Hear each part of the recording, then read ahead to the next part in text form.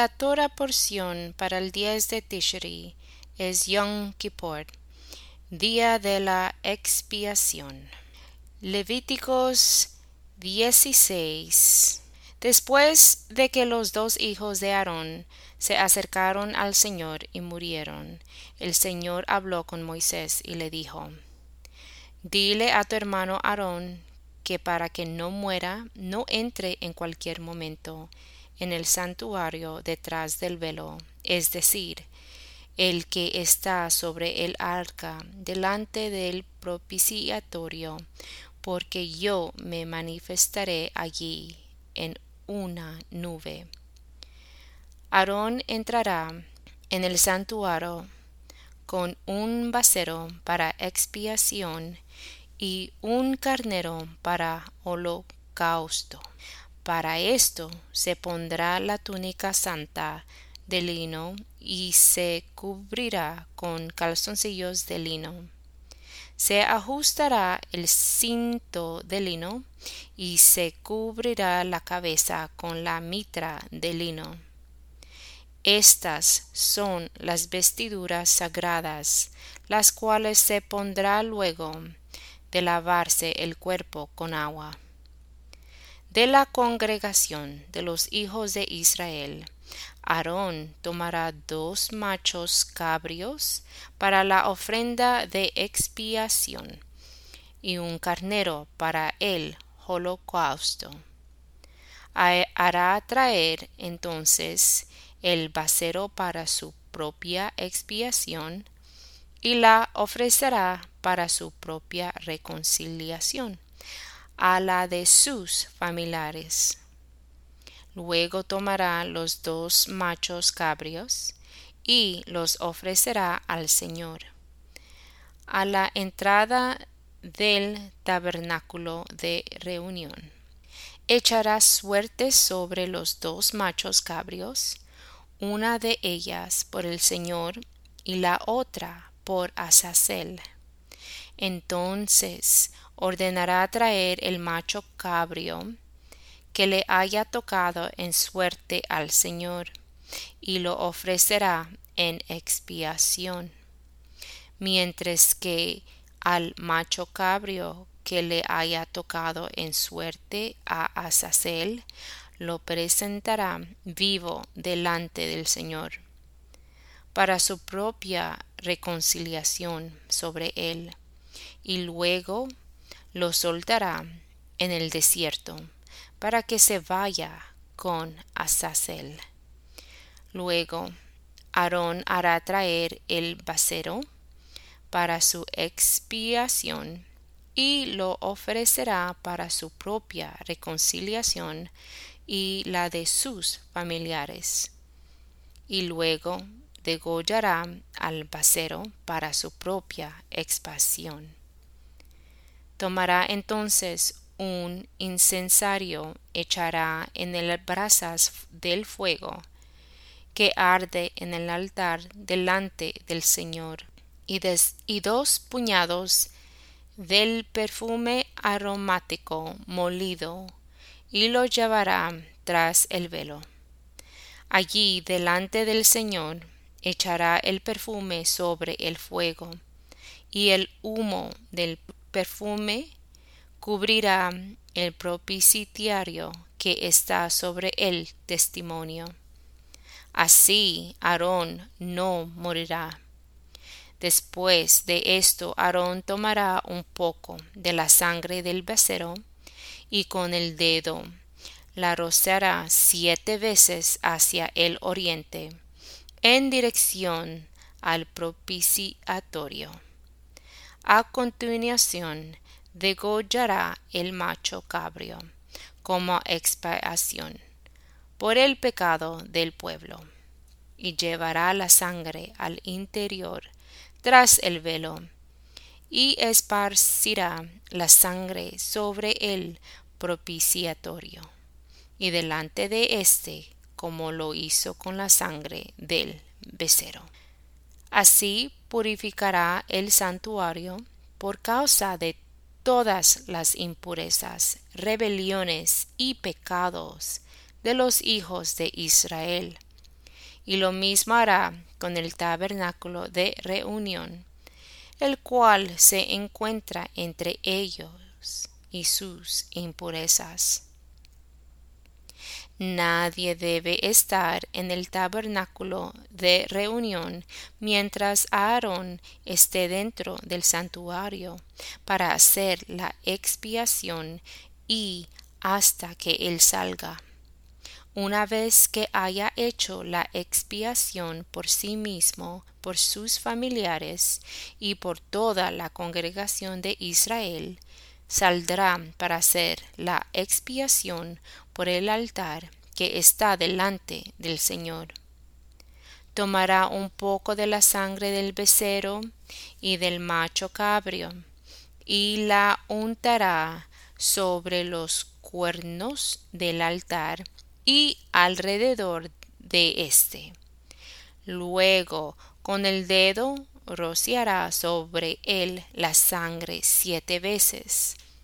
Así lo santificará y lo limpiará de las impurezas de los hijos de Israel. Cuando Aarón termine de hacer la expiación por el santuario, el tabernáculo de reunión y el altar, mandará traer el macho cabrio vivo.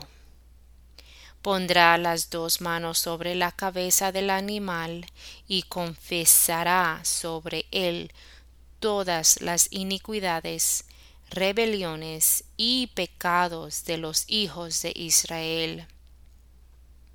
Y luego lo soltará en el desierto por medio de alguien destinado para ello. El macho cabrio será soltado en el desierto, llevando sobre sí a tierra inhabitada todas las iniquidades del pueblo. Después de eso, Aarón irá al tabernáculo de reunión y se quitará las vestiduras de lino que llevaba puesta al entrar en el santuario y las dejará allí. Luego, en el lugar santo se lavará el cuerpo con agua, y una vez que se vista saldrá para ofrecer su holocausto, y el holocausto del pueblo, y para hacer expiación por él y por el pueblo. Y quemará en el altar la grasa del sacrificio por el pecado. El que haya llevado al macho cabrio a Azel lavará sus vestidos y se lavará a sí mismo con agua, y después de eso podrá entrar en el campamento. Entonces se sacarán del campamento el becerro y el macho cabrio inmoldados por el pecado, y cuya sangre fue llevada al santuario para hacer la expiación, y se echaron al fuego su piel, su carne y su estiércol. El encargado de quemar todo esto lavará su vestido y se lavará a sí mismo con agua, y después de esto podrá entrar en el campamento. Este será un estatuto perpetuo para ustedes y para los extranjeros que vivan entre ustedes. El día 10 del mes séptimo deberán ayunar y no podrán realizar ningún trabajo. Ese día se hará expiación por ustedes, y así delante del Señor quedarán limpios de todos sus pecados. Ese día será para ustedes un día de reposo y de ayuno. Es un estatuto perpetuo.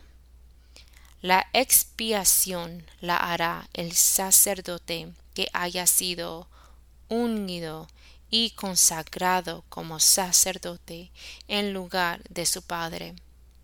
Se pondrá las santas vestiduras de lino y hará la expiación por el santo santuario y por el tabernáculo de reunión, lo mismo que por el altar y los sacerdotes y por todo el pueblo congregado. Esta expiación por todos los pecados de Israel será se hará una vez al año, y será para ustedes un estatuto perpetuo. Y Moisés hizo todo tal y como el Señor se lo ordenó. Isaías 57:14. Entonces se dirá: abran paso, limpien el camino para que mi pueblo no tropiece, porque así ha dicho el alto y sublime, el que habita la eternidad y cuyo nombre es santo. Yo habito en las alturas en santidad, pero también doy vida a los de espíritu humilde y quebrantado, y a los quebrantados de corazón. Yo no voy a estar peleando siempre, ni siempre voy a estar enojado, porque entonces decaerán ante mí el espíritu y el hálito de vida que yo mismo he creado. Yo me enojé y herí a mi pueblo por su maldad, codicia. Tanto me indigné que los volví la espalda, pero ellos siguieron el camino que les dictó su corazón. Ya he visto el camino que siguen, pero a pesar de eso los sanaré y los consolaré a ellos, y a los que lloran los dirigiré. Y haré que con sus labios digan: paz al que está lejos, paz al que está cerca. Yo, el Señor, prometo que los sanaré.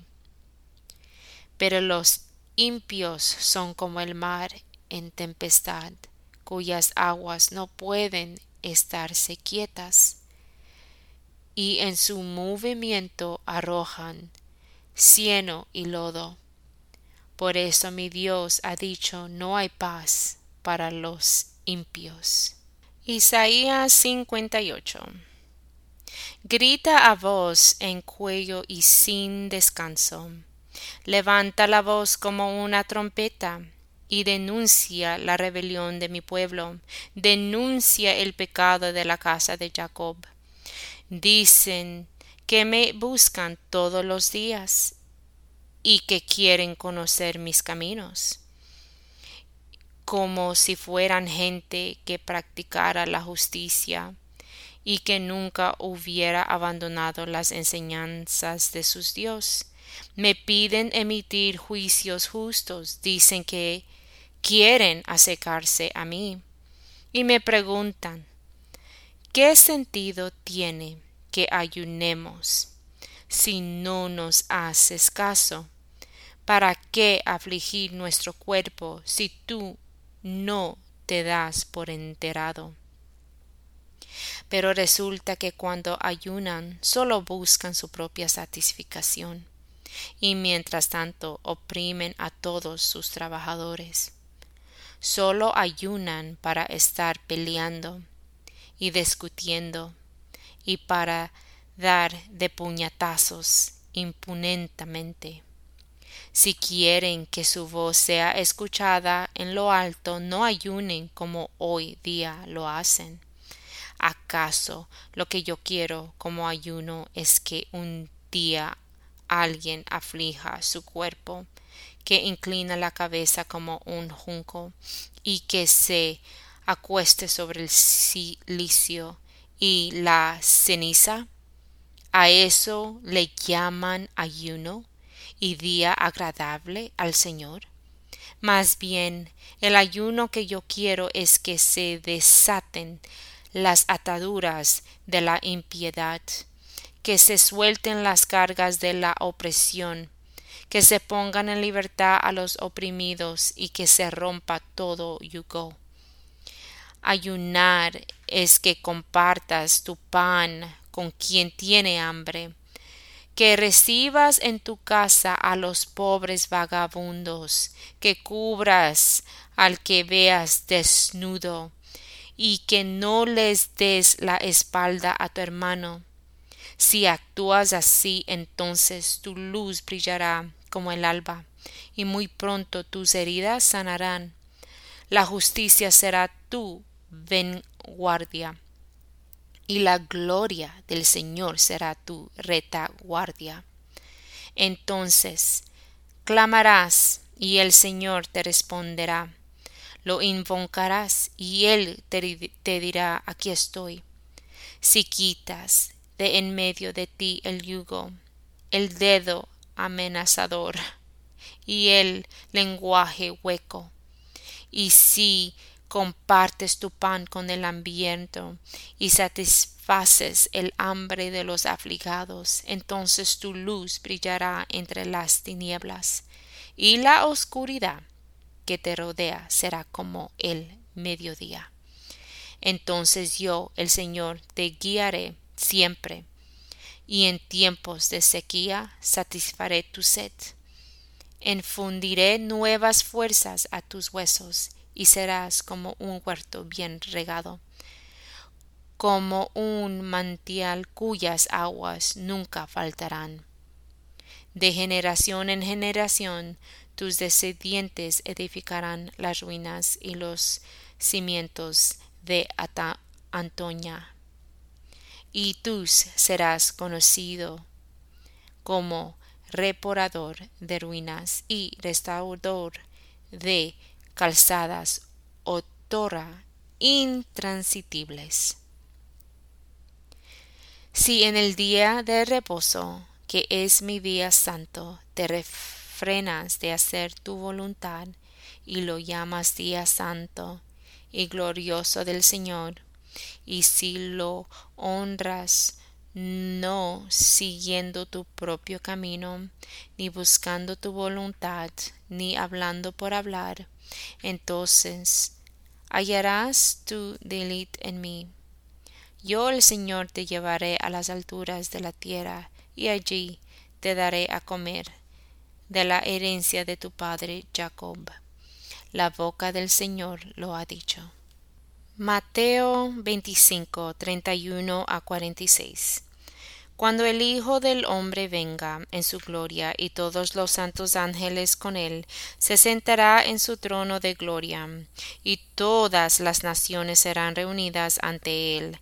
Entonces él apartará a los unos de los otros, como aparta el pastor a las ovejas de los cabritos.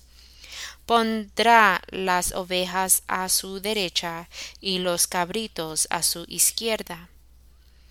Y entonces el rey dirá a los de su derecha: vengan benditos de mi Padre, y hereden el reino preparado para ustedes desde la fundación del mundo.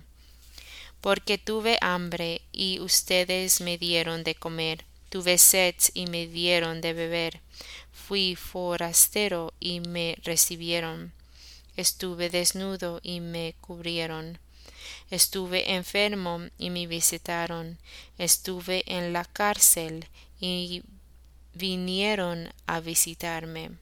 Entonces los justos le preguntarán: Señor, ¿cuándo te vimos con hambre y te dimos de comer, o con sed y te dimos de beber? ¿Y cuándo te vimos forastero y te recibimos, o desnudo y te cubrimos? ¿Cuándo te vimos enfermo o en la cárcel y te visitamos? Y el rey le responderá: de cierto les digo que todo lo que hicieron por uno de mis hermanos más pequeños, por mí lo hicieron. Entonces dirá también a los de la izquierda: apártense de mí, malditos, vayan al fuego eterno, preparado para el diablo y sus ángeles. Porque tuve hambre y no me dieron de comer; tuve sed y no me dieron de beber; fui forastero y no me recibieron; estuve desnudo y no me cubrieron; estuve enfermo y en la cárcel y no me visitaron. Ellos a su vez le preguntarán: Señor, ¿cuándo te vimos con hambre o con sed o forastero, desnudo, enfermo o en la cárcel, y no te servimos? Y él responderá: De cierto les digo que todo lo que no hicieron por uno de estos más pequeños, tampoco por mí lo hicieron. Entonces estos irán al castigo eterno, y los justos irán a la vida eterna.